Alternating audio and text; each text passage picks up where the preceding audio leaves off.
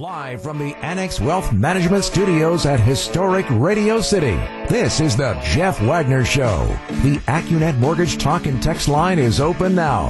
Give Jeff a call at 855-616-1620. And now, WTMJ's Jeff Wagner. Good afternoon, Wisconsin. Welcome to the show. So very glad to have you with us. A lot of ground to cover on today's program. Let's get right to it. Baseball is back. At least for the moment. The Brewers play 3 games in Chicago. They're scheduled to play tonight. If you haven't heard it, the season, unfortunately, is kind of up in the air again. Here's the deal. The Miami Marlins were playing in Philadelphia over the weekend. And one of the things that's more challenging about baseball than say, basketball is that in baseball, the teams are traveling. So basketball, the whole idea is there is this bubble, and everybody's going to go down to Disney World, and they're going to try to, keep people in the bubble and keep them isolated from outside factors. That's going to be enough of a challenge. But in baseball, you have traveling parties. So you have the players that are going to be flying from city to city. They're going to be staying in hotels. There's presumably going to be, some interaction with people on the outside. Now, I understand that they're going to try to keep the players as isolated as possible, but there is this element of travel. So anyhow, Miami, and of course Florida is one of the epicenters of the current COVID outbreak. Florida and Texas and Arizona and to an extent California, that's where you're seeing this explosion. And as I've argued before, I think part of it is because you can get COVID-19 outside, but it's less likely. It's more likely spread when people are inside. And, what happens in Florida and in Arizona and in Texas and in California in the summertime, well, it gets really, really hot. And so just like we're inside in November and December and January and February and March because it's so cold outside, in the summer in those areas, people are inside. You're in the air conditioning. And I think that, coupled with the fact that you have all sorts of people, particularly young people who are running and having parties and infecting each other, that all leads to it. But anyhow, South Florida is one of the epicenters. So what was supposed to happen is this evening, Miami, the Marlins, were traveling from Philadelphia to Miami. They were going to have their home opener this evening. They were going to play the Baltimore Orioles. Well, that has all been put on hold. The Miami Marlins have had at least 14 of their players and their staff members test positive for the coronavirus. So, as a result, the game that they were supposed to play at home against Baltimore has been postponed. In addition, the game with Philadelphia and the New York Yankees that was supposed to be played in Philadelphia tonight, that has also been postponed.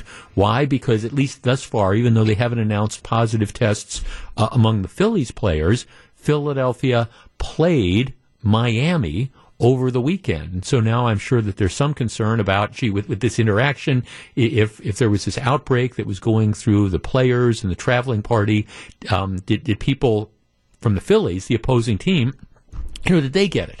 And of course, nobody knows for sure where the players got it and how long they might have had it and how bad the symptoms are. But the bottom line is 3 games into the season, they're already starting to postpone games.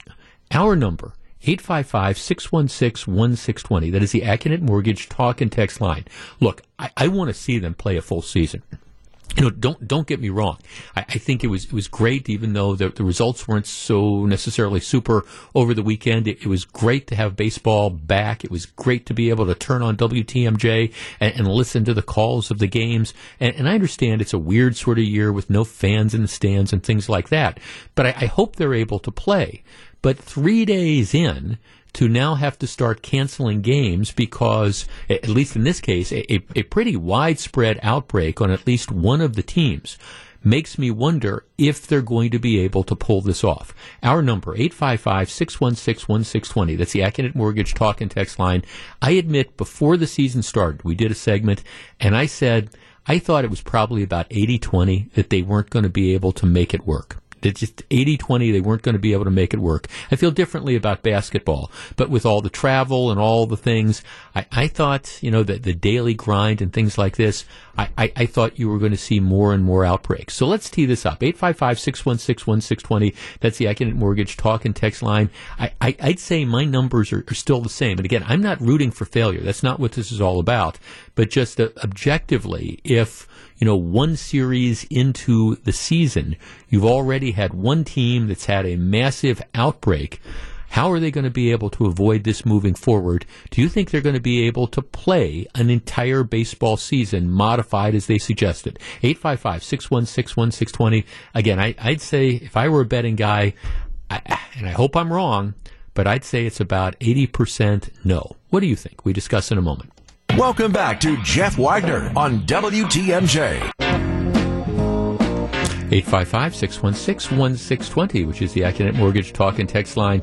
It's not exactly Portland, but it is an amazing video. Matter of fact, my note on Twitter, and I just sent this out, it's at Jeff Wagner 620 if you follow me on Twitter. It's not Portland, it's putt-putt. If you wonder, there's so much stuff going on nowadays, it just makes me shake my head. And here's the deal.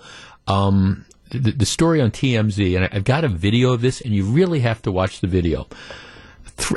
It's out of Memphis. The headline is, "All Hell Breaks Loose Over Refund." So here's what happens. Apparently, over the weekend, Saturday night in Memphis, there's an indoor miniature golf place, the Putt Putt Fun Center in Memphis.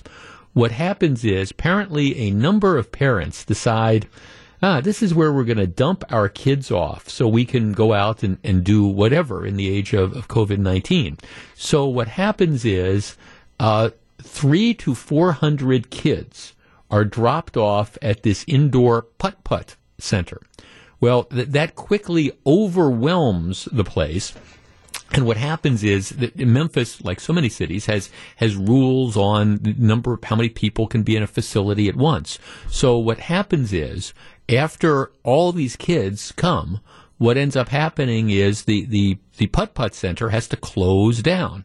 At that point in time, the kids start going nuts. One of the teens rips up the plexiglass at the front desk, throws it at workers, then proceeds to hurl even more objects. Matter of fact, it's this amazing video, which then helped kick off a stampede and more destruction. There was even a firework that was set off. It's just amazing how out of control this got. And if you wonder, gee, how are we looking at the stuff that's happening in Louisville and in Minneapolis and in Portland and in Seattle?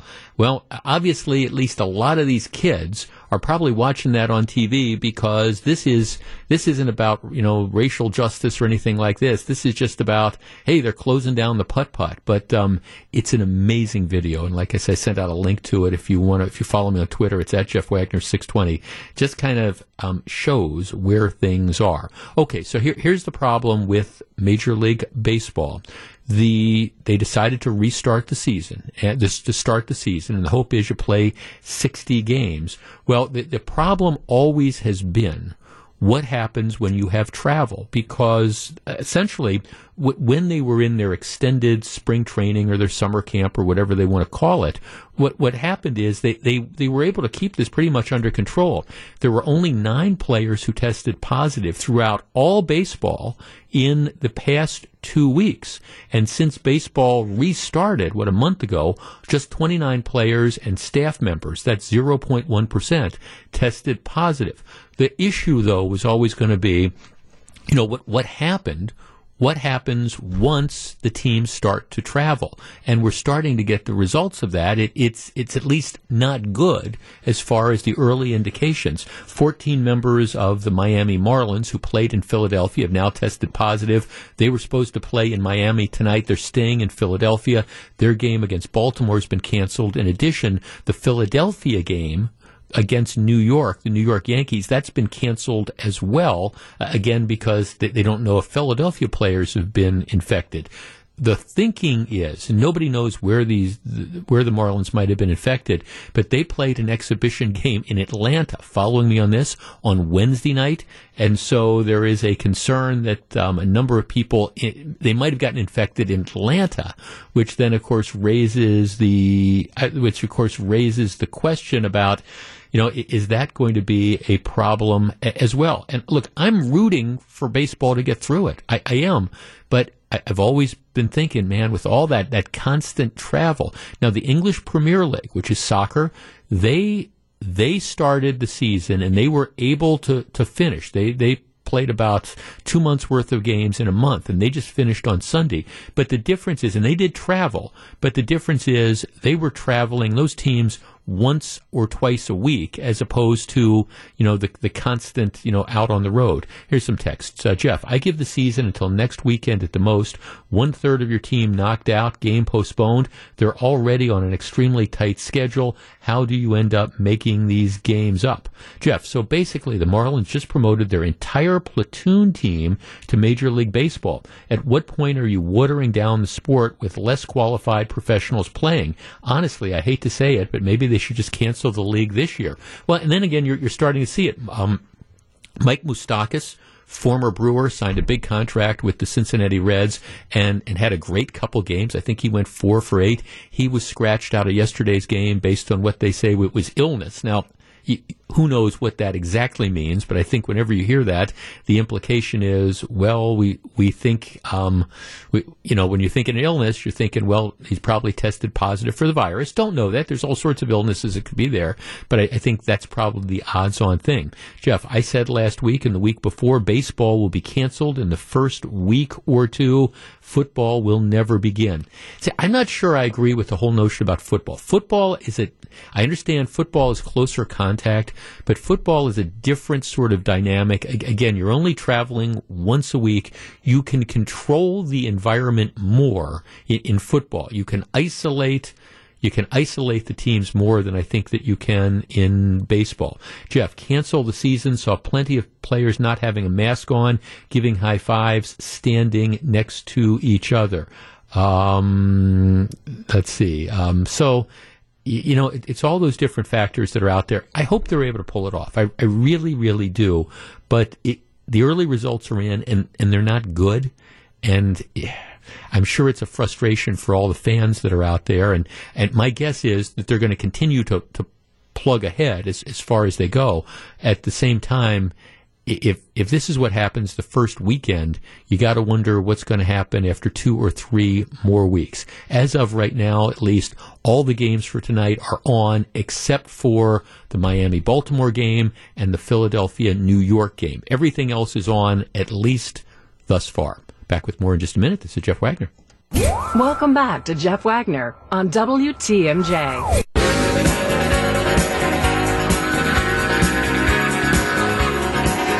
The COVID-19 pandemic is still taking its toll across America. How will this impact schools in the fall? Join us Tuesday, August 11th for WTMJ Cares, a special roundtable hosted by John McCure. We'll have education experts here to answer any questions you might have about K-12 schools, colleges, and universities, their plans for the fall and heading into next year. If you have a question that you'd like answered during the roundtable, please give us a call, 414-203-8105, and leave us a message with your question. That's 414-203-8105. WTMJ Cares, powered by Watry Industries and Premier Aluminum. When I was talking to Stephen Carroll, I made reference to this. Over the weekend, it was announced that Elizabeth, better known as Bo Black, passed away in Arizona at the age of 74. Bo Black, and again, sometimes I for those of us who've grown up in this area and are of a certain age, there's certain people's names, and you say Bo Black, and everybody knows who Bo Black is. Now, I do acknowledge that maybe, if you moved here in the last 15 years or so, you might not quite understand who she was, but she was the executive director of Summerfest. Don Smiley succeeded her, but Bo was the person who I think during her 20 years tenure, she's the one that really took Summerfest from a very popular, but kind of like regional, local sort of festival. And she, with the help of a lot of other people, really blew it up and turned it into the national, maybe the international celebration that it was. And Bo, she was just kind of a force of nature. She was feisty. She was fun. She was the face of this event, and it was just amazing. I can remember, you'd see, Bo, that she'd be in the background, or sometimes she'd be on stage with the performers, and she just was incredibly bubbly, and she was incredibly energetic, and she was the perfect voice for Summerfest and the perfect face for Summerfest at that time in Summerfest's history, and I think she deserves a lot of credit for that. Now, having said that, I think Don Smiley, he had a tough act to follow when Bo ended up sort of being deposed by the Summerfest board. But what ended up happening is, I think, just like Bo Black was the perfect person for Summerfest during those years when we were making it the international festival it was. I mean, I think Don Smiley has been, the perfect steward after that, because Don's not as showy. I'm not sure anybody would be as showy, and I say that with affection, as Bo was. Don's more of a behind-the-scenes guy, and he's more of a business sort of guy who goes out and I think he's been responsible for, lining up a lot of the sponsors and the key corporate commitments and making the improvements on the grounds and things like that really, I think, have been necessary and made Summerfest such a wonderful place to go, and have really kept, I think, Summerfest on a pace to be something, really big for the next several decades. Bo, I'm not saying she ignored the grounds and stuff, but Bo was into the hoopla, and Bo was into the headlines and all those type of things. And again, she was just perfect. She was fun. I always enjoyed the opportunities that I had over the years to talk to her and interview her. And I think, she... If you remember what Summerfest was when she took over, and you remember, her tenure here, you have to speak of her just affectionately. And I think there's nothing but good memories about what Bo Black ended up doing. She knew the politics of the area, and she knew the politics, and she wasn't afraid to take on powerful political figures when she thought it was in the interest of Summerfest to do that. Again, I think she was just a great steward of Summerfest. And I know she's, had various health issues over the years, but, 74 years old, just way too soon. But anybody who remembers Summerfest over the years, just, you got to appreciate what Bo Black did. All right, we're going to take a quick break for the news. When we come back, big question. Coronavirus, it's not going anywhere, unfortunately. Now, the good news is that in many parts of the country, and in Wisconsin in particular, even though the numbers are up about people who's being infected, you're not seeing the hospital system being overwhelmed, and you're not seeing the death total rise dramatically. But, there are people getting sick, predominantly younger people who are rushing out to parties and aren't practicing social distancing and things of the like. So the question becomes, all right, as we deal with this, do we need to go back to March? Do we need to start thinking about shutting down the state again? Jeff Wagner on WTMJ.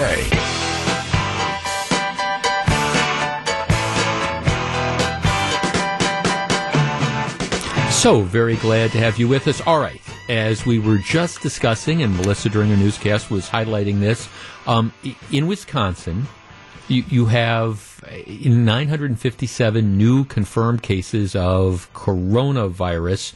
The good news, the good news is that the hospitalizations aren't up. As a matter of fact, the hospitalizations are down, and the death total, and any death is unacceptable, but the death totals are not going up anywhere near in comparison to the number of people who are getting sick. For example, on Saturday, 957 confirmed cases of COVID-19, but only one new coronavirus-related death. I think that's indicative of what you're seeing is that what's going on is that it's younger people who are getting sick, people in the 18 to 29 range who are getting sick, as opposed to people in their 70s or 80s. And it's never a good thing to get sick, don't get me wrong, but if you're a teenager or you're in your 20s or 30s, and especially if you don't have any of the other underlying health issues, your chances of of recovering without the need for hospitalization are much, much greater. Is it possible that somebody who's 22 years old could end up in the hospital? Yes, of course it's possible, but that's not statistically where this is. But nevertheless, you do have, people who are getting sick, and in part, I think it's because, particularly with younger people, you don't have folks that are practicing social distancing. They're going out, they're getting together. If they're not getting together in restaurants or bars, what they're doing is they're getting together at people's houses, and because it's hot outside, they're going inside in the air conditioning. We know that COVID-19 spreads more quickly inside than outside. And again, it's not to say that you can't get the coronavirus if you're outside in close contact with people, but it's more likely, again, if you are inside, and particularly if you're inside for a prolonged period of time. So these numbers don't appear to be going down, and I'm not sure that they're going to go down anytime soon, particularly as long as younger people don't end up changing their behavior. And that's just going to be one of the things I think we're going to end up having to live with. And if you are older, well, I think you, again, have to be especially careful. And I know, for example, a lot of my friends who are in the older category, or at least, the riskier category, they go out. They socialize, but they don't go to situations where, hey, it's a graduation party. Let's go hang out with 200 people and then wonder, what's going to happen. Or let's not go to, let's not have a party in the backyard, or a party where people are going to be inside with 20 or 30 or 40 kids, as I know has been going on at a number of area high schools. And the parents have apparently been letting their kids do it. So I think the reality is, mask rule, no mask rule, whatever. We're going to be living with these COVID numbers for a while, as long as people are going to be going out, because you can put all the mask rules you want into effect. But there's only so far you can go with that. I mean, for example, if you've got 110 people that are coming over to people's houses for a graduation party, and it's all high school kids or college kids, you can say you're supposed to be wearing masks, and maybe some will, but it's not enforceable. A lot of people aren't. So the reality is, I think we're going to be living with this for a while. So now the question becomes, what do we do about this? Where do we go from here? Now, I raise this question because there's something happening this week. When the state Supreme Court struck down the governor's safer at home orders, something that still he's upset about, well, they did it on a 4-3 vote. One of the justices, Justice Dan Kelly, who voted with the majority, he lost his reelection bid. He's off the court at the end of this week. He's replaced by a very liberal woman who ran against him. She won. So now the balance of power on the Supreme Court, it's 4 conservatives, it's 3 liberals. One of the conservatives, though, voted with the liberals last time. So the thinking is, well, if the governor were to try to reimpose a safer at home sort of shutdown order across the state, and it would be challenged again, maybe, just maybe, the newly reconstituted members of the state Supreme Court might reach a different decision. Our number, 855-616-1620. That's the Acunet Mortgage talk and text line. Statewide shutdown, rolling things back to where we were in March and April. Is it necessary? Would you support it? And my answer is no, it's not necessary statewide, and no, I don't think the general public would support it. I don't think we can close down businesses again. There's a lot of businesses that aren't going to reopen as it is now. I don't think we can go back to March. I think there's things we can do to be smarter moving forward, but I don't think we can shut down the state again. What do you think? 855-616-1620. That's the Acunet Mortgage talk and text line. We discuss in a moment. This is Jeff Wagner. This is Jeff Wagner on WTMJ.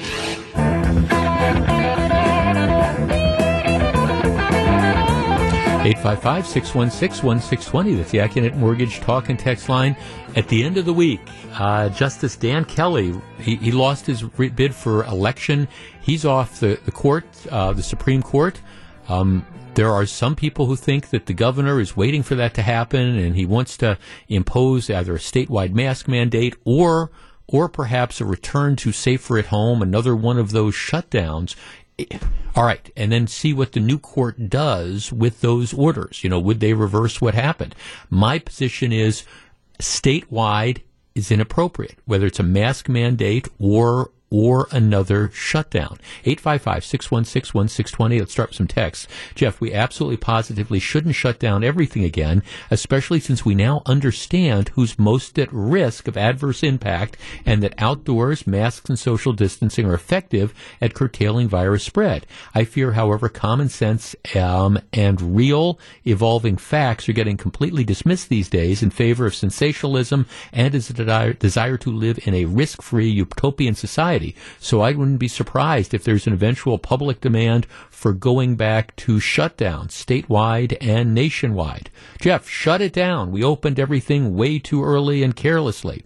Deb in West Bend says, Jeff, there's no end in sight. Life must move on. The economy will never survive another shutdown. Well, that's true. I don't think the economy would survive. There's a lot of businesses that aren't coming back to begin with. And now if you were to say to some of these businesses that have just restarted, no, we're going to make you shut down again, it's the death knell. Here's a text. Jeff, shut down. America was not built on shutting things down. While I understand this virus is real, I believe it's being blown way out of proportion. The common cold and influenza are real too, and they have not found a cure for that either. We are being conditioned, manipulated, and programmed by multiple agendas as never before. People are eating everything that is being spoon-fed to them. Okay, I think, there is a balancing between we shouldn't have opened up again, and yes, this is real, but we have to, we have to just go ahead and blast and keep everything open. I don't think that's appropriate. What I think needs to happen is candidly kind of what's going on now. And I've been making this point from the beginning. When the governor first ordered the safer at home shutdown, I don't think it should have been statewide. First of all, I think it should have been tied to science. We didn't need to shut down everything. What we needed to do is figure out where is it that COVID-19 is spreading.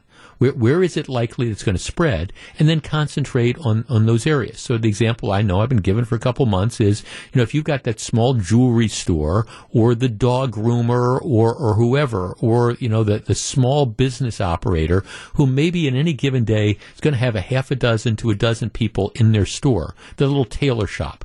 We didn't need to close those stores down. There was no justification for doing that at the same time that we're letting Walmart and Costco and those other places stay open. And obviously we had to allow the grocery stores and the Walmarts and the Costcos to stay open because people need to have food. What we need to do, and what we needed to do in the beginning, and what we need to do moving forward, is first of all, figure out the areas where there are the epicenters of the spread. Now, right now, Milwaukee County remains the hot spot for COVID-19. And within Milwaukee County, the city of Milwaukee remains the hot spot in the entire state. I mean, I ran the numbers last week, and I don't think they've changed dramatically, but Milwaukee County has in the neighborhood of 35 to 40% of all the COVID cases in the state, and 3/4 of the Milwaukee County cases come out of the city of Milwaukee. So if the city of Milwaukee feels that it needs more extensive rules, well, okay, that's fine, and that's exactly what they've done. They've got one of the most draconian mask rules in the country in requiring people to wear masks, outdoors, even though, again, the science doesn't necessarily show that in casual contact outdoors it's going to spread, but that's okay. The city of Milwaukee has problems that the rest of the state, or at least most of the rest of the state, doesn't have. So if a particular locality, whether it's a city or whether it's a county, decides that, hey, in our area, we have particular problems, okay, they can tailor it. And maybe that means you've got to close down bars in that particular area. But at the same time, to say, for example, we're going to impose a statewide requirement because we're going to assume that the needs of La Crosse are the same as the needs of the central city of Milwaukee when it comes to these different rules. I don't think that's necessary, and I don't think it's smart. Tailor the rules to the individual areas. and let the local officials decide. And as far as an overarching shutdown, I think that would be an incredibly, bad idea. And I don't think people would tolerate that either. I mean, I think, we went through that. We tried it. Hopefully we have learned things from that, and nobody's going to think it's going to be necessary to try to once again go to all these area businesses and say, we're going to make you shut down. Because if you do that, I mean, you're going to create this economic problem, and you're going to create all sorts of other health problems as well. What do we say to the hospitals? All right, we want you to stop doing your elective surgeries. You closed down for several months, so people who needed hip replacements or knee replacements or various forms of treatment, they weren't able to get that, so now we're going to make you, shut down. Don't see that as a viable sort of option. What I think you need to do is allow the local authorities, working with the state, working with the CDC, to figure out what's going on in the local communities and then tailor the different responses. And so if Racine thinks their problems justify, mask ordinances inside, okay, that's fine. If Milwaukee thinks they need an ordinance that says people have to wear masks outside, okay, then fine. I'm not sure how enforceable that is, but fine. That's what they're going to do. Let them go ahead and do that. But this idea that we would even consider saying to areas, and by the way, there's lots of areas in the state that aren't seeing, huge upticks in the numbers of people who are sick with COVID. And again, one of the encouraging things, and I understand it's a silver lining in a very dark cloud, one of the encouraging things is you're not seeing the death total spike, you're not seeing the hospitalization spike, because even though the number of positive cases are going up, it tends to be younger people who are perhaps not taking this as seriously as some of those of us who are a little bit older are taking. But if the governor is thinking about shutting down the state again or imposing one-size-fits-all requirements for this, I think that would be ill-considered. And if that means that you've got different rules in different counties or different cities, fine, because different counties and different cities have different needs. This is Jeff Wagner.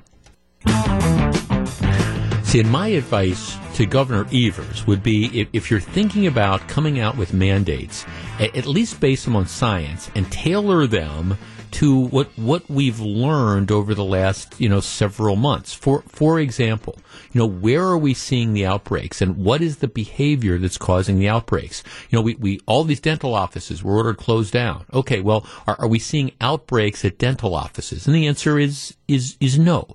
Are we seeing outbreaks as a general rule in small businesses? The answer is no.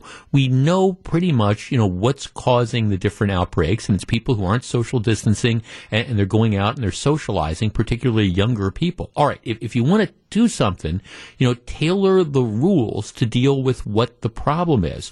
But don't say to restaurants that have outdoor dining and have maintained the limits on the number of people that are there, don't go back to them and tell them that they have to close down. Don't go to the jewelry stores, don't go to the dog groomers that aren't creating the problem and tell them that they have to close down. That's not right, it's not fair, and it's not smart. You have to be smart moving forward. Now, if you're figuring out that, we're having these problems with these bars that are staying open, and you've got lots of people that are socializing outside the bars in the city of Milwaukee, for example, well, okay, maybe you have to tailor something to try to change that behavior, or I guess worst case scenario, end up shutting it down again. But I think that should be the last resort. But just because that's going on, you don't necessarily need to do that in Minocqua or Rhinelander or La Crosse or Eau Claire or Vernon or any of the other places around the state. Tailor the response to what is going on in a particular area. Now, when I talk about this, I'm talking about Wisconsin. Now, I understand that there might be other areas of the country where perhaps a different consideration is there. Texas is a hot spot right now, and in Houston, there's legitimate concern that because, again, I think so many people are inside in the air conditioning and things like that this is spreading, there's a legitimate concern that the hospital system might be on the verge of being overwhelmed.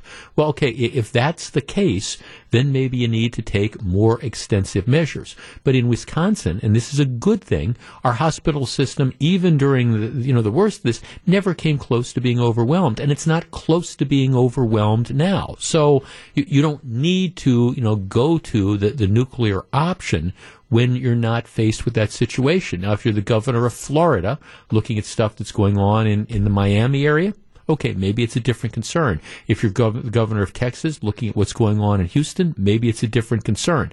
But Arizona, if you're the governor of Arizona and you're looking at what's going on in the Phoenix area, all right, maybe you need a different criteria and maybe you need to be a little bit more aggressive. But that's not necessary based on the numbers right now in Wisconsin. And beyond that, like I say, I just don't think people will put up with this because there is an economic fallout on the flip side.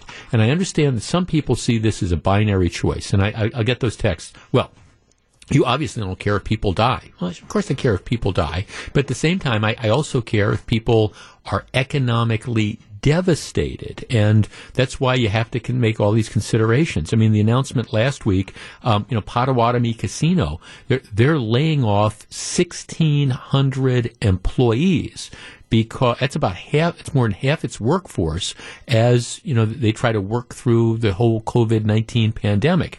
Potawatomi, of course, shut down in mid-March. They reopened like April, May. So they've been open for about a month, but, they're limiting the number of people that can come in. They're limiting the number of games that people can play. They're doing a fraction of the business they did before. And so what's happening with the social distancing rules and things of the like, they're just not doing the business that they do to justify the employees they have. So that's 1,600 people who are suddenly out of work. Magnify that across the entire area, and you recognize, you just can't shut down the state again. You should not even try.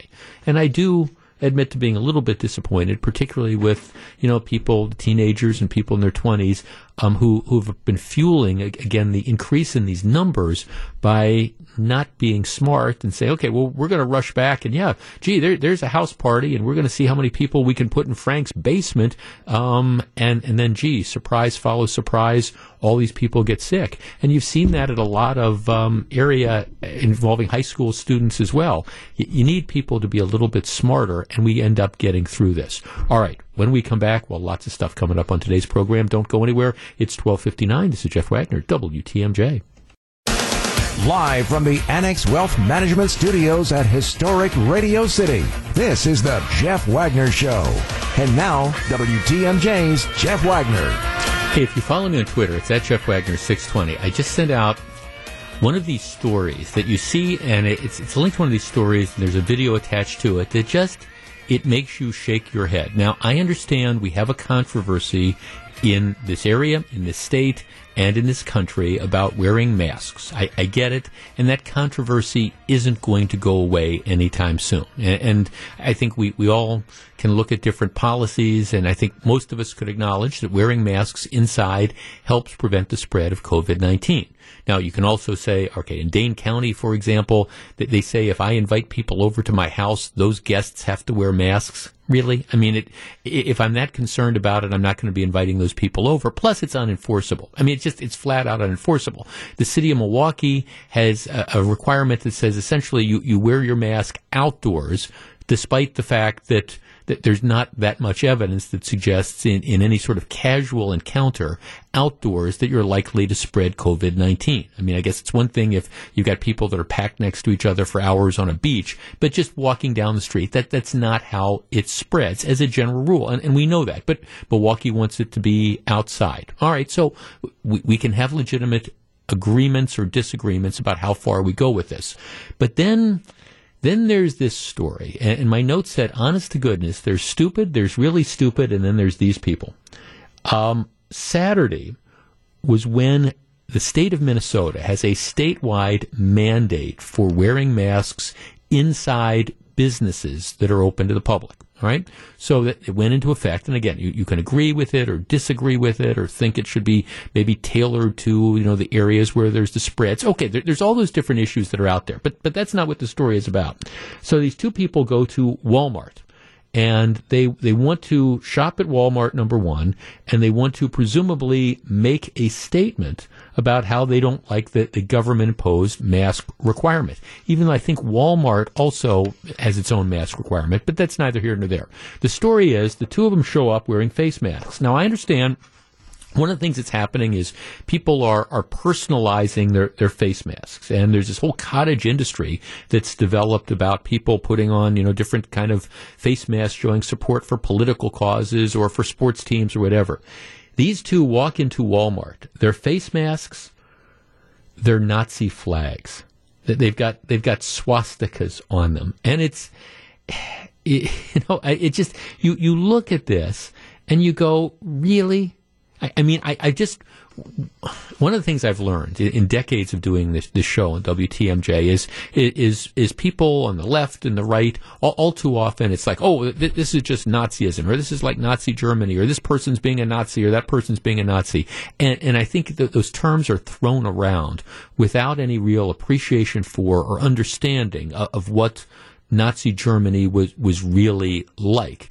And so, I'm always, whenever I hear, I admit, I turn off when I hear people say, oh, that you're just being a Nazi about this, or these are the ex-Nazis, or whatever. No, it has a very, very particular meaning about a very, very horrible time in world history. And I think you minimize it when you just kind of throw those terms around. Having said that, what kind of jackwagons go into any store, Walmart or otherwise, wearing face masks that are with the swastikas on them? Seriously? And I guess I understand they're trying to make a statement that this is big government and this is like Nazi Germany. I'm going to tell you something. All right, requiring people to wear a face mask has nothing to do at all. It's not even comparable. It's not, I would say it's not in the same ballpark. It's not in the same state as what Nazi Germany was all about. So for goodness sakes, the couple has now apparently been banned for life from Walmart for wearing the swastikas on their face masks. And, I don't know if they're doing them a favor by banning them from Walmart for life. But really, this is one of those things where if you're thinking about going out in the day, say, hey, we're going to make a statement. Let's go over to Walmart. I know. Let's create face masks that have the swastika on them, and let's see what attention we can get. Headline in the Washington Post says, disgraceful, plain and simple. I just say there's stupid, there's really stupid, and then there's these people. All right. Businesses are wrestling with how to bring people back to work. Now, in our business, we're still largely shut down. Our salespeople are working from home. Our marketing people are working from home. The only people that are in the studios now are those of us who are on air, and people like my producer who helps keep me on the air, and a couple engineers. But I don't know. I haven't heard what the ultimate plan is. But my guess is that's going to be for the foreseeable future. I know there are a number of large area businesses who are telling their employees, don't expect to come back until next year. Including, a couple businesses that have office towers or new office buildings or committed to having floors of employees. They're already saying don't plan on coming back until next year. And of course, this has all sorts of impact, because if you, in a downtown urban area, if you run a restaurant, for example, a sandwich shop that's geared to, providing lunch to the downtown workplace, and there's nobody in the downtown workplace, you're in trouble. Big story in the New York Times the other day about how downtown Manhattan is really pretty much of a ghost town. And so you have all these businesses that were geared to providing services for all the people that were working in these giant high-rises. Well, nobody's working in the giant high-rises anymore, and they don't know that they're going to be able to do that. Google, which is, of course, the huge tech company in California, Google announced this morning that their employees who have been working at home for the last several months, they anticipate that they're going to be keeping them home until next July. In other words, they're going to continue working at home for the next full year. Now, obviously, that's always subject to change. I guess the dynamics can change, and all of a sudden people can make that decision. But it's very, very apparent that a lot of big companies are now kind of gearing down and saying, hey, this is where it's going to be. This is the new reality. And if you're working at home, plan on continuing to work at home for the foreseeable future. Maybe it's going to be another 3 months. Maybe it's going to be another 6 months. Maybe it might be another full year. Our number, 855-616-1620. That's the AccuNet Mortgage talk and text line. Is this an overreaction?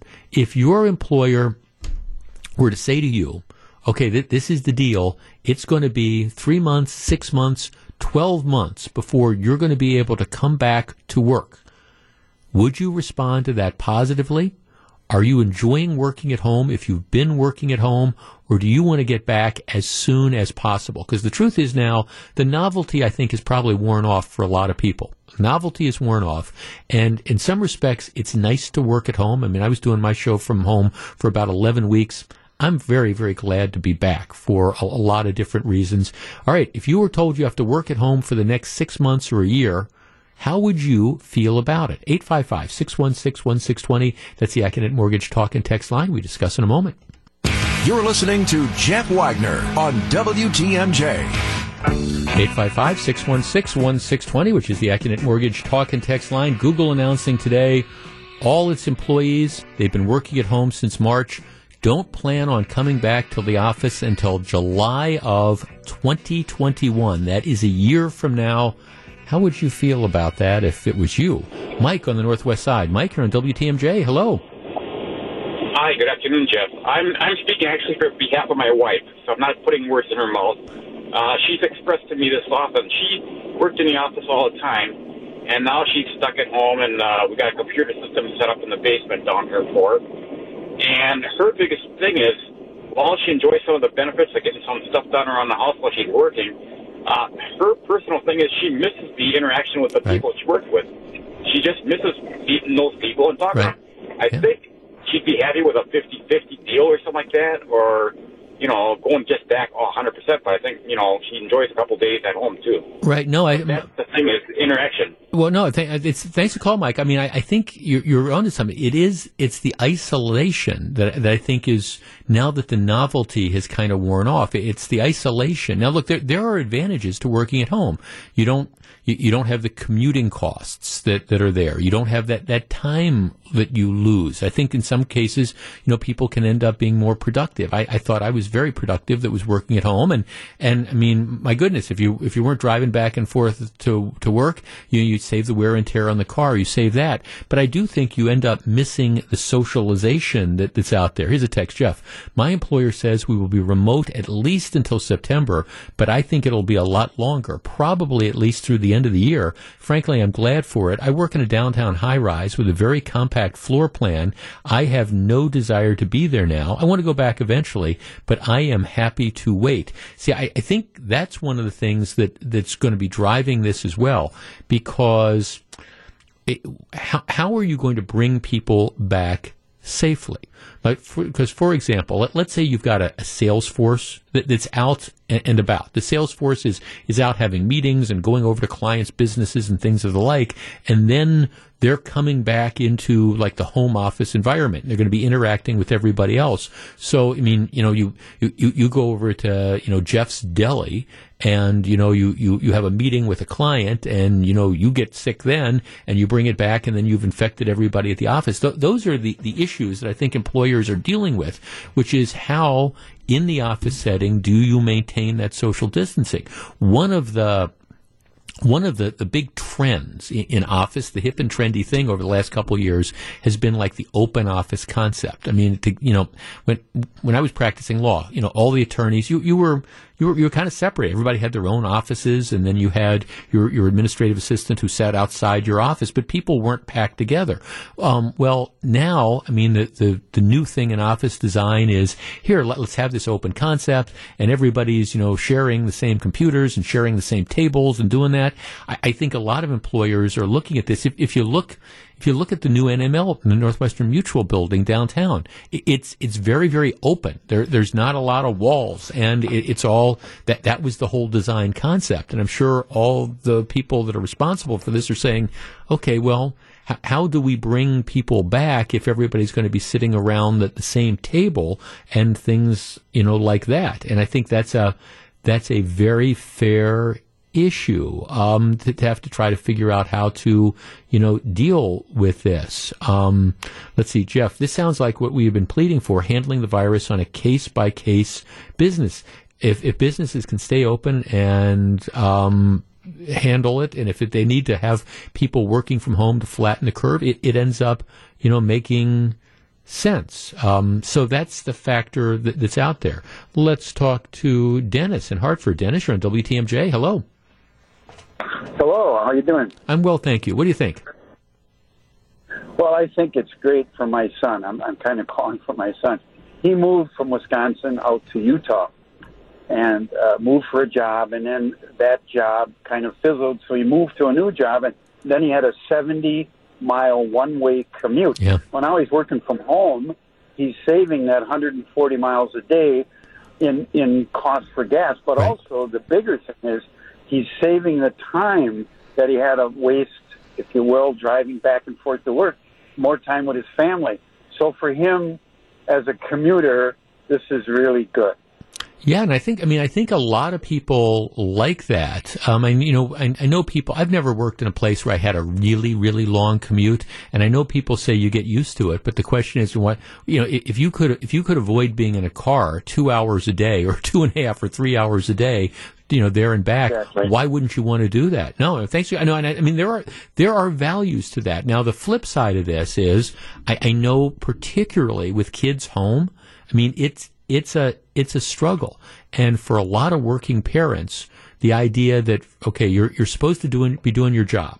Let's say, I don't know. I mean, you're doing marketing, you're in sales or whatever, and you've got your call sheet, you've got all these things you have to do, and at the same time, your 12-year-old is in the next room, and your 12-year-old's supposed to be engaging in virtual learning, but you've got this suspicion that, that they're really playing games on the computer. I mean, you're trying to do your job, and you're also trying to, again, make sure your kid is doing what your kid is doing. I think that those are challenges, and I know it's extremely stressful. In addition, I know that there's people who, I don't know, their home place isn't necessarily conducive to having to work. When I was doing my show from home, it was no big deal. I've got a home office upstairs, so I would go upstairs and have my cup of coffee and close the door, and we'd block off the upstairs so the dog couldn't come running up and bark. And I was in my office, and it was fine. It was a good environment to do what I was doing. But at the same time, I understand if I lived in a studio apartment, and you're trying to work 8 hours a day sitting at what doubles for your kitchen table, it's a different kind of dynamic. Dan in Appleton. Dan, you're on WTMJ. Good afternoon. Good afternoon. Listen to your show all the time, Jeff. Thank you, sir. Thanks for the minute. Thank you. Yeah, I actually, with what Google's doing, we're a tech company as well, and I think it's smart. Honestly, we haven't come out and said how long that employees will work from home, but we actually did a survey of staff and said who wants to come back. Like, we were thinking a couple of days a week, and we put a rotation schedule in place so people could come back in basically 2 days a week. So that started after the 4th of July, and we have like 2 people in the office that have come in, and those are the couple people that have to be there. So even with giving employees options to do it and come in the office, I think there's a little bit more tension out there as to wanting to come back within the workforce than people talk about. Yeah, I think you could be onto something. And of course, this all plays into the whole backdrop of what we're talking about constantly is what do you do with schools? I mean, because I guess the idea is if you don't, and I appreciate that, if you make a decision that, we don't feel comfortable bringing adult employees back into a downtown office setting, what do we do with the kids, and what do we do with the teachers? It's just, well, if it's not a mess, it'll do till a real mess gets here. Dan, let me ask you this. Productivity, have you noticed any difference having your employees work at home? Actually, no. We use web conferencing tools, and as a tech company, we're constantly using them. I'll say that we all miss each other. Yeah. We miss hanging out. We're a company. We have picnics through the summer and hang out as a group. So I got together with one of my managers just last week. It's the first time I've seen him since mid-March, and we had a great time together, but we went outside somewhere, and we kind of joked that hey, I haven't seen you for 4 months, but we have seen each other. Well, right on the phone. Yeah. No, thanks for calling. No, I know what you're talking about. No, I appreciate it. I know what you're talking about. I mean, I just now since I've been back, I interact again with our on-air people. But I mean, there's lots and lots of people that work at this radio station that you don't hear on the air or anything. Our sales department, our marketing department, and the people who do all our scheduling. And I haven't seen any of those folks since March. And yeah, I like them. I consider them to be certainly work friends of mine. And I just, you miss those people. Here's a text. Jeff, I love working from home. We're approved through the end of the year, hoping it's forever. Well, be careful what you wish for, because it might be that way. Back with more in just a minute. This is Jeff Wagner. You're listening to Jeff Wagner on WTMJ.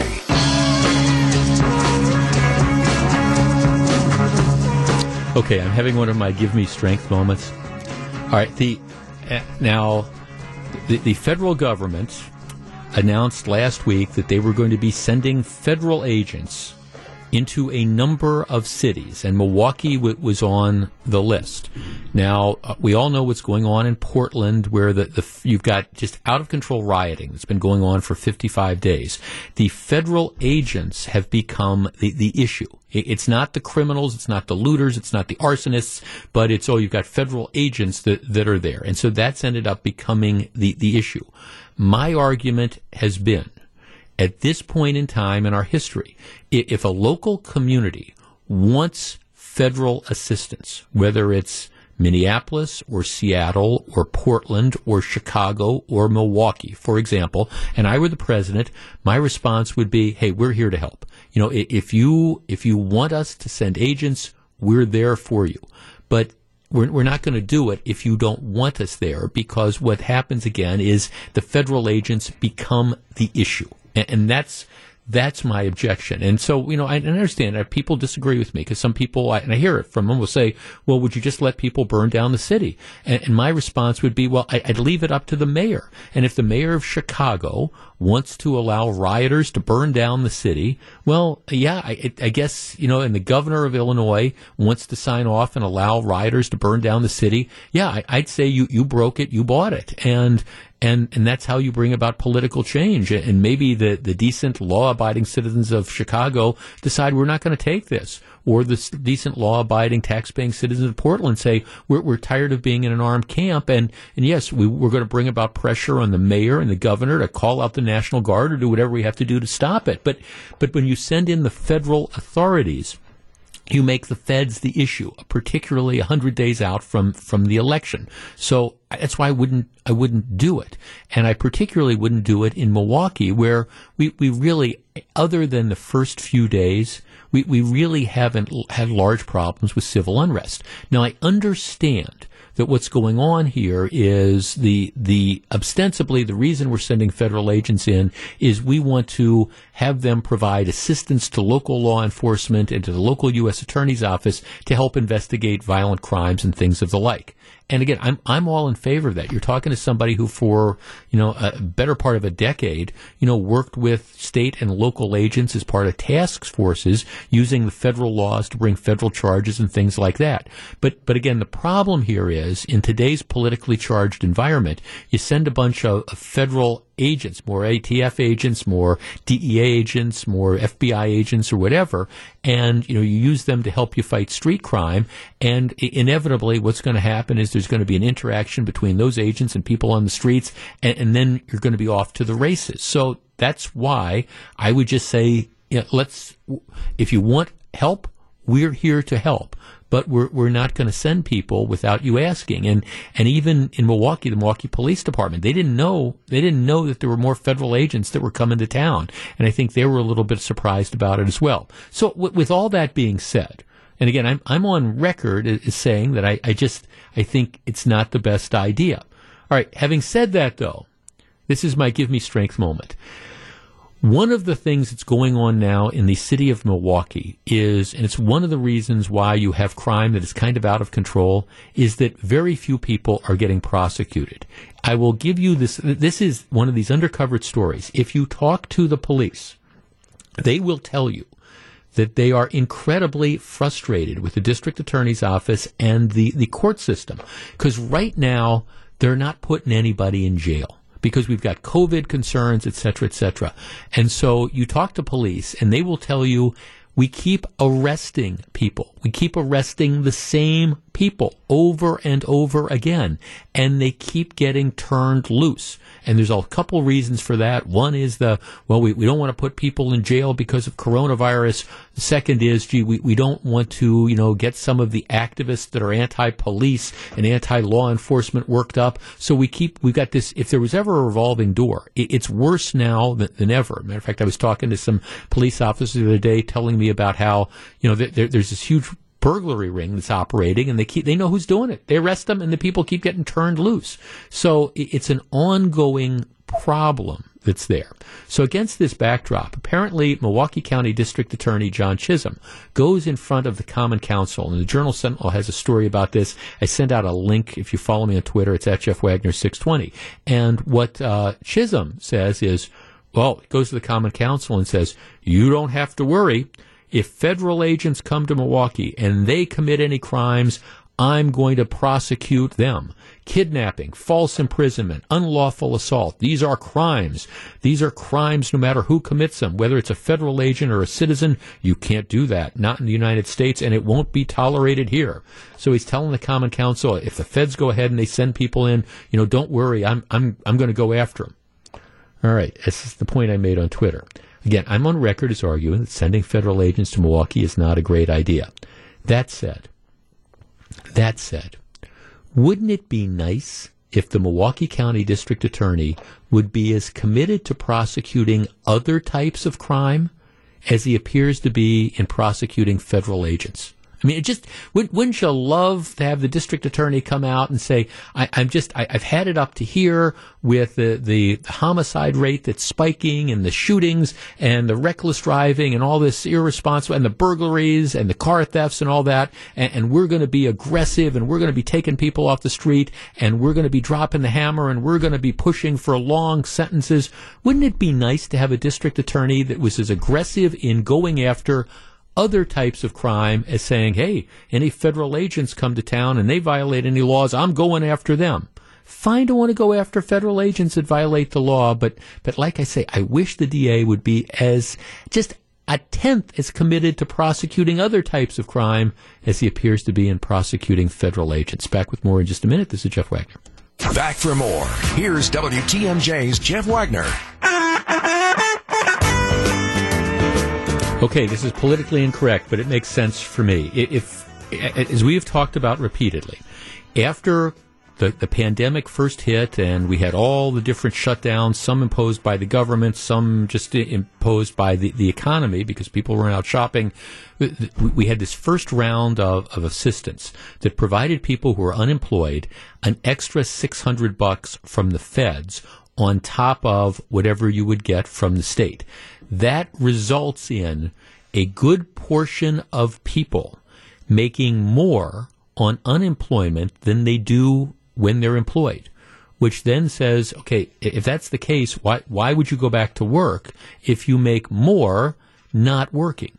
Here's a text to start this off. Jeff, I got a job at a temp service where I help find people work. There are so many jobs open, it literally is not funny. So I'm hearing that. And again, I understand that. The average person now who's getting this extra $600, what was the number? It was like they're making 30% more than they made when they were employed. So you have a huge chunk. I think the numbers I saw estimated like 65% of the people who are out of work now, they're making as much as much, if not more, by not working than they were when they were working. And they're making, in some cases, substantially more. So there's no incentive to go back to work at all.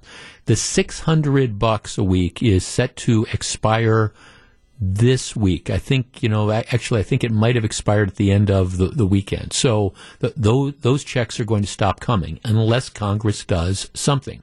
The Democrats want to continue it. $600 a week until January, so another 6 months. Republicans are saying, no, we got to do something different. They're going to be rolling out the plan a little bit later on today out of the Senate. But what I'm hearing is it is going to continue federal assistance, but it's going to limit it. And what it's going to say is that the total amount of your unemployment compensation, federal money and state money, can't be more than 70% of what you were making when you were in fact employed. So you can't, by the time you add both of them together, it can't be more than 70%. The idea being we'll still continue to provide a safety net for people, but it's not going to be a hammock. There's going to be an incentive for you to go back to work. Now this, I admit, it's going to create some logistical nightmares for some states. Like the state of Wisconsin hasn't figured out how to process. There's still an enormous number of people who submitted their unemployment claims in March, and they still haven't gotten their money. So figuring out how to work this out is going to be difficult. But I want to talk about the concept. All right, no more than 70% of what you were making before you lost your job. No more than that. Is that unreasonable? 855-616-1620. That's the Accunet Mortgage Talk and Text line. And my answer is no. We cannot have a system set up at taxpayer expense where we continue to subsidize people for not working and provide an incentive for them not to go back to work. It's not fair to the people who've worked, who the essential workers who've worked full time during the pandemic since March. It's not fair to them. And, we've talked about this before. I know that there are people out there who have been working through this, who have other people, friends, colleagues, coworkers, who are laid off, who are making more than they're making, and they're working. And that's just not right. Secondly, if we're going to get the economy back, we have to create an incentive for people to go back to work. And to me, it is reasonable to say, look, we're going to continue to help you out because this is unprecedented and, a lot of people are still out of work, et cetera, et cetera. But we can't just continue to allow people to make more money by not working than by working. And we've got to give you an incentive to get back to work. And if that means capping your unemployment compensation, federal and state, at 70% of what you were making before, I think that's reasonable. What do you think? 855-616-1620. That's the Accunet Mortgage Talk and Text line. And I think that's a fair balance between being fair to the people who've lost their jobs, in many cases through absolutely no fault of their own, and helping them, and at the same time also recognizing that the taxpayers have an interest, the employers have an interest, and all the employees who've been working through all this craziness over the last few months, they deserve to, again, understand that they're working for a living and that you can't be just giving some of their coworkers more money than they're making. 855-616-1620. We discuss in a moment.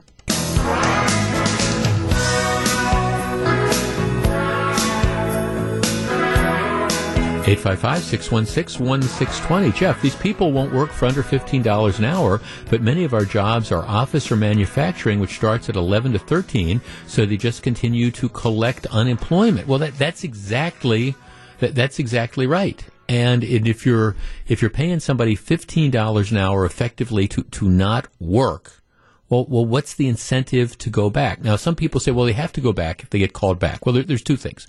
First of all, yes, technically, if an employer says, okay, you've got your job here, and if somebody refuses to come back, what the employer can do is they can contact, in this case, Wisconsin, they can contact the state and say they're refusing to come back, and then the state can start the wheels to cut them off.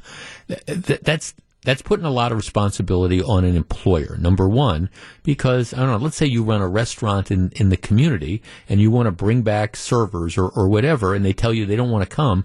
Well, all right, you can dime them out, you can turn them in, but that word's going to get out in the community that you've done that. So you're going to create bad feelings. That's number one. Number two, there are a lot of businesses that aren't bringing people back. I mean, people like Potawatomi, people have laid off people. All right, but that doesn't mean, all right, that people shouldn't be out there aggressively trying to find other jobs. So it's not, there's this huge chunk of people, it's not a question of being called back. It's a question of, all right, I have no real incentive to go out and look for another position because I'm making more money than I most likely would if I went to that particular job. And that's a weird, bizarre place to be, where you have a situation where you're paying people more not to work. That's why, to me, I understand that, maybe what we need to do for a little while longer is we need to figure out a way to provide, again, that safety net for people. But we overreacted. I think we paid way too much money in the beginning, and we're starting to see the unintended, consequence of that.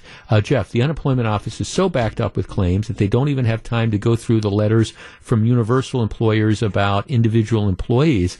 That's the least of their worries right now. So you're going to have massive amount of people most likely having to pay back thousands of dollars because they lied to unemployment in the end. Well, that's assuming that you ever get through that. Let's see, Jeff, would it be capped at 70% of your gross income or $600, whichever is greater? Well, yes. That's it. The idea is it wouldn't be more. You couldn't total get more than 70% of what you made. But like I say, that would account for, like, there's over 70% of the people, at least who are left, according to the numbers I was looking at, over 7 out of 10 people are making, with that $600, make more than or as much as they made when they were working. Jeff, I think enough is enough. I was unemployed from March till May, didn't receive a dime. They should consider themselves lucky that they're still going to get something. Well, I think it's that. Jeff, I think it's a shame that Congress doesn't help the essential workers get anything out of the bill, and we had no choice but to work.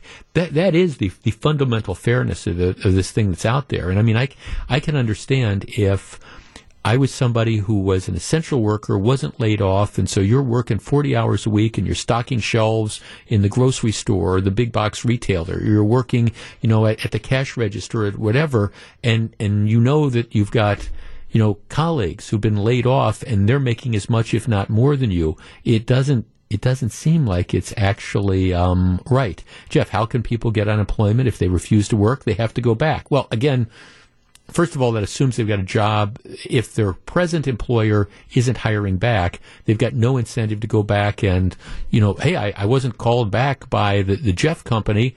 I got really no incentive to go and try to get the Gru company to hire me. That's part of the reality that is out there.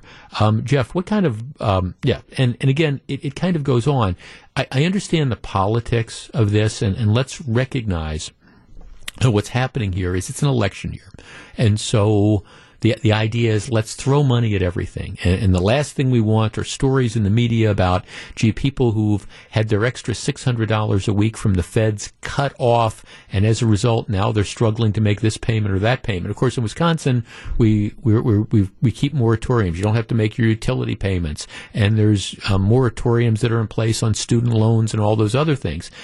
And I appreciate that you've got to have, like I say, a safety net, but there needs to be some common sense in how we approach this. And to me, I think 70% is reasonable. Oh, and by the way, for people who are wondering, they are in fact looking at another round of $1,200 stimulus checks to everybody who qualified before. Everybody who qualified before, including lots and lots of people who did not need that money. But I tell you, when Uncle Sam is opening his wallet, I guess everybody just get in line. This is Jeff Wagner.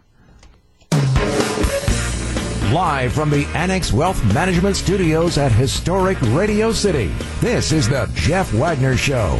And now, WTMJ's Jeff Wagner. I have on my computer screen a press release from the city of Milwaukee. And let me just say, I swear I am not making this up.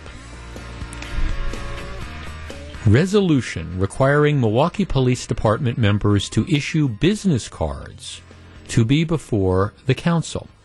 At tomorrow's July 28th Common Council meeting, Alderwoman Shantea Lewis is introducing for immediate adoption council legislation urging the Fire and Police Commission to require members of the Milwaukee Police Department to provide business cards when encountering an individual or groups of individuals during the course of their official duties. Let me let that linger in the air for a moment. Urging the Fire and Police Commission to require members of the Milwaukee Police Department to provide business cards when encountering an individual or groups of individuals during the course of their official duties. Oh, group of thugs that just threw rocks and bricks and frozen water bottles at us. Hi, here's our business cards. I wonder, okay, if you have like a shooting incident, hey, we've got gunfire going on here.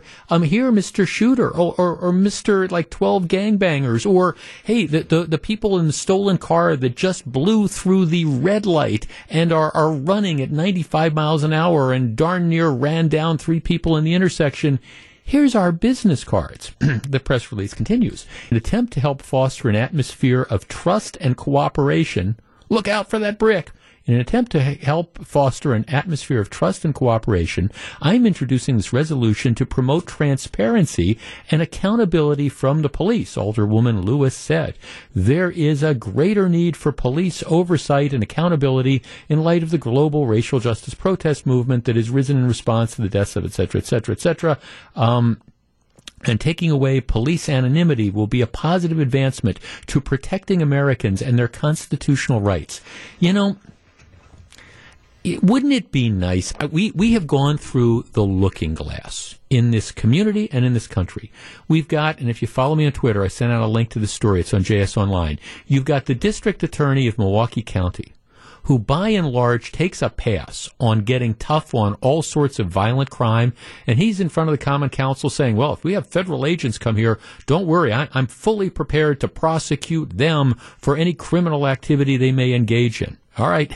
Wouldn't it be nice to have the district attorney express this 1/10 as much commitment to trying to deal with the repeat criminals that are out on the streets on a daily basis causing havoc in this community? But no, we don't do that. And then you've got, all right, the Common Council. All right, what is this issue here? We have crime that is out of control. You have a homicide rate in the city of Milwaukee that you're probably, if it keeps up, you're going to have to go back to 1991 to have that number. You're going to have, and that's just the homicides. That's not the shootings. We're not counting the burglaries. We're not counting the carjackings. We're not counting the violent crime. And what is her priority? I want the cops to be passing out business cards whenever they encounter individuals or groups of individuals. So again, if you've got a bunch of protesters that are out there that are like walking down the freeway when they've been told not to and are throwing bricks and screaming obscenities at the police, well, we're going to give you a pack of business cards and we're going to pass them out. The world has gone absolutely 100% mad. It's just gone mad.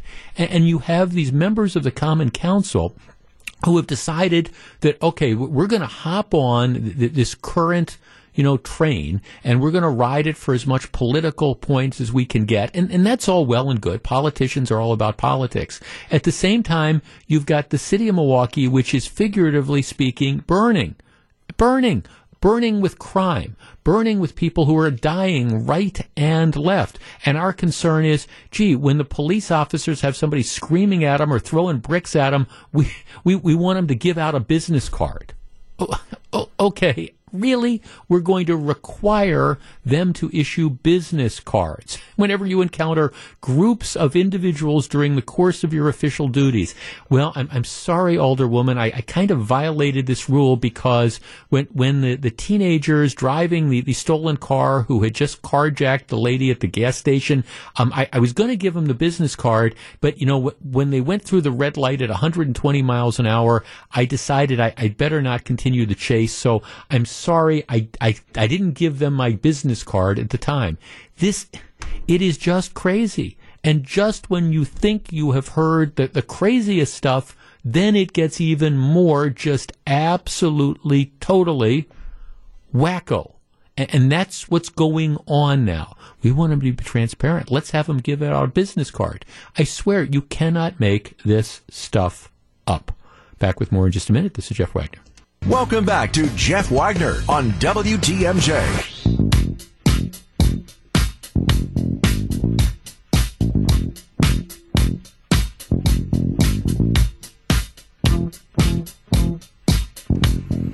Number of emails or texts about the requirement. They want to urge the Common Council wants to urge the Fire and Police Commission to require police officers to carry and pass out business cards when they encounter individuals or groups in the course of their duty. Those 50 people that just threw those frozen water bottles and bricks at us. Let's give them their business cards.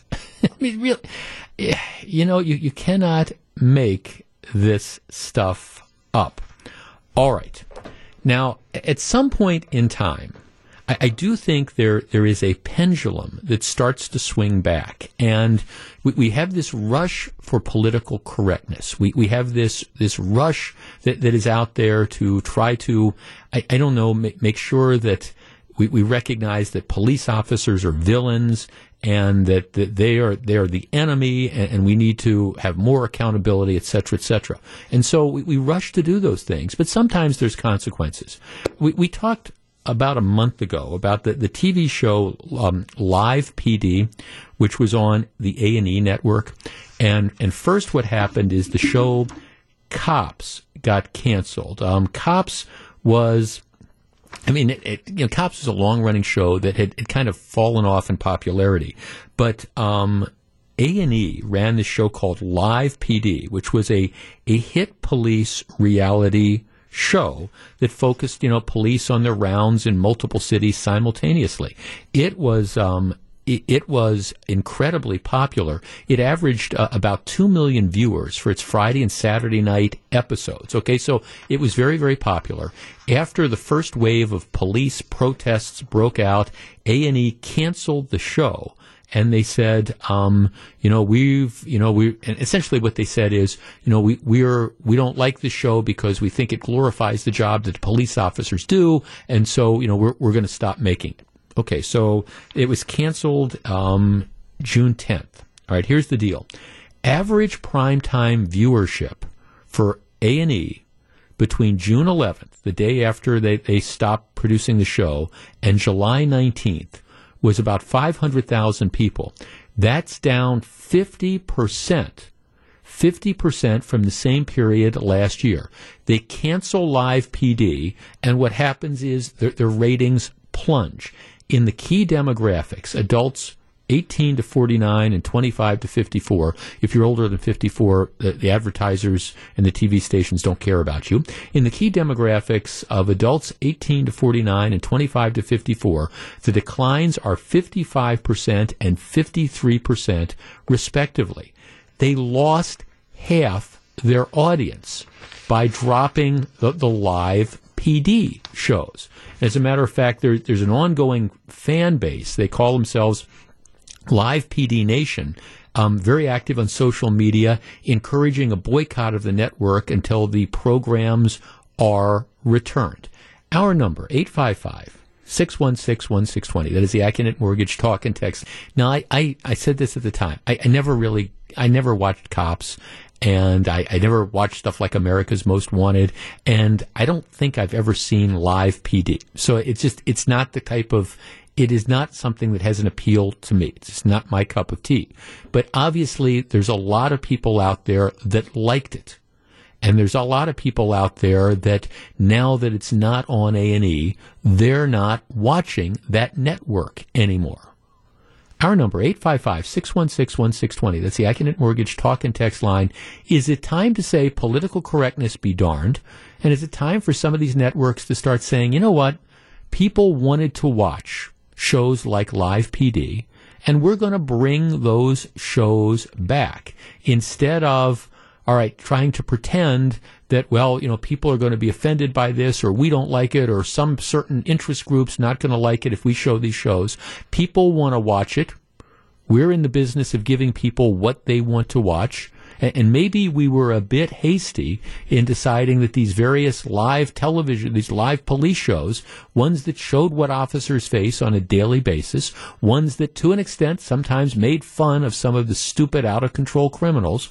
All right, Is it time to bring shows like Live PD back? And were they wrong to cancel it in the first place? And my answer would be yes. And obviously, at least if you look at the numbers, yes, they were wrong to cancel it because people were watching it and people wanted to watch it, and they don't want to watch what you're putting on up against it. 855-616-1620. That's the AccuNet Mortgage Talk and Text line. And if you are a fan of either Cops or particular Live PD, do you miss it?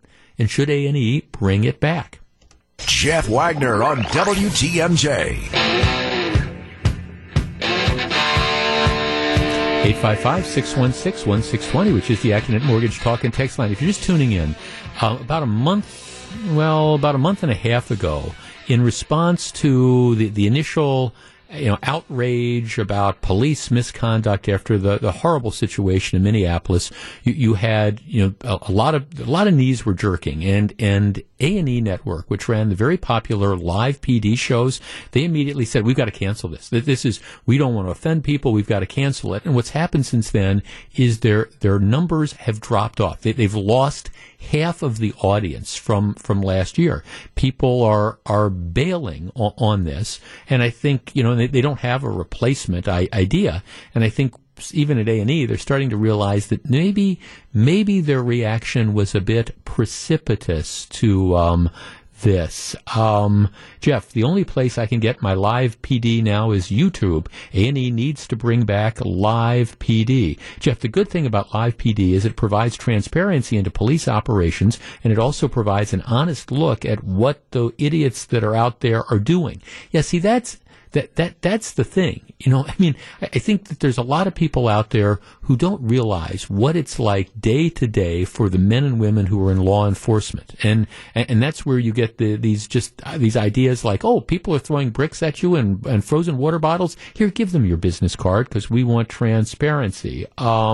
Jeff, bring back Live PD. I loved watching it late nights. No reason why it can't be brought back. The show shows what good cops are that are out there. It can be used as a teaching tool. Barb in Milwaukee. Barb, you're on WTMJ. Good afternoon. Hello. Hi, Barb. Yep. Hello. So we watch the show every Friday and every Saturday. We really enjoyed it. We enjoyed the way they had a connection with the police officers. I think they focused in on about 10 different communities from all over the country. And I feel like the host of the show, they gave their honest opinion. Like they had a former officer, then they had an officer from Tulsa who would put his opinions in, and it was just very, very honest. And nothing, I don't think they ever showed anything that was real intense, but they showed that if you committed a crime, you were going to be, if you committed a crime, you were going to get arrested and you'd be in trouble. Right, but how politically, Barb, but how politically incorrect is that nowadays, that we want to have people, held accountable for their crime? Don't you realize that the police are the enemy, Barb? No, I don't. I don't either. I don't. And that's what we miss. Like, we miss just the reality of it. It was reality TV, and I'm not a big fan of it, but I was a big fan of it because of the way they showed our officers. I support our officers, and I think it's sad that people can't put the difference between this is really what's happening out there. No, right, exactly. No, right, no, it is, and that's what the appeal was. I think the reason I never got into those shows is, back when I started out as a federal prosecutor, and I never watched the lawyer procedurals. I never watched Law and Order. It was just too much what I used to do for a living. Jeff, this is the equivalent of modern day book burning. We should not be getting rid of entertainment options just because somebody doesn't like it or thinks it's not right. And I emphasize option. Nobody has to watch it that doesn't like it. Well, yeah, absolutely. That's the thing. And now what they're seeing is A&E just panics. Oh my gosh, we don't want people saying that we're glorifying police, so we're going to cancel this whole thing. And now what they see is that, okay, people are voting with their remote control devices and they're not watching A&E. Let's see. It's just that whole situation that's, out there. And, and the question becomes, what do we do if this anti-police trend starts to continue? In Minneapolis, which is, of course, where the protest movement originally started, and appropriately, the conduct of what happened with those Minneapolis Police Department officers was absolutely appalling in the George Floyd case. But here's the situation. Okay, so Minneapolis is going ahead, the Common Council is going ahead with its idea of defunding the police. And they've already started making permanent cuts to the police budget, dropping officers, fewer officers on the street. And you know what's happening? Okay, it's what I call the rise of the warlords, because you can do these politically correct things, and you can say, okay, we're going to make the protest movement happy, and we're going to spend less money on police. But who does that really benefit? Well, it benefits the criminals, and the criminals know it. So the story in the Wall Street Journal, here's the headline: in Minneapolis, armed residents set up patrols amid calls to defund the police. So what's going on here is, at the same time, you've got some of the politically correct politicians who are giving into these calls and saying, okay, we're not going to put as much money in public safety. Well, how is the law-abiding, tax-paying citizens responding? Well, what they're doing is they're saying, okay, fine, we're going to start protecting our own stuff. I mean, this is what I call it. You can just see this coming. It's the rise of the warlords, because what's going to happen is if people do not feel safe, and if people decide that, okay, the politicians and the pendulum have swung this far, and we're not going to arrest people, and we're not going to prosecute people, and we're going to be living in this area where we are essentially just waiting to be victims of crime, well, what's going to happen is people are going to start taking matters into their own hands. And I'm not urging that. I think that's bad. That shouldn't happen. But it's why, whether it's the mayor or a common council or a fire and police commission, you owe it to the public to provide safety so people don't have to feel compelled to take matters into their own hands. I've got a topic we're not going to get to today, but this trend about gun sales increasing, well, it's been continuing. I've got the numbers for June. They're through the roof. People all over the country, particularly in urban areas, are buying guns because they feel that there's going to be a need to protect themselves. You shouldn't get to a point where people feel compelled to do that. It's the responsibility of the elected officials to support the authorities and to support the cops so you can have a public safety matter. And in Milwaukee, you've got the district attorney who says, well, if those federal agents come to town, I'm willing to prosecute them if they violate the laws. Again, like I say, I wish he would be equally as upset about, the murders and the shootings and the carjackings and the assaults and the burglaries and all the other behavior.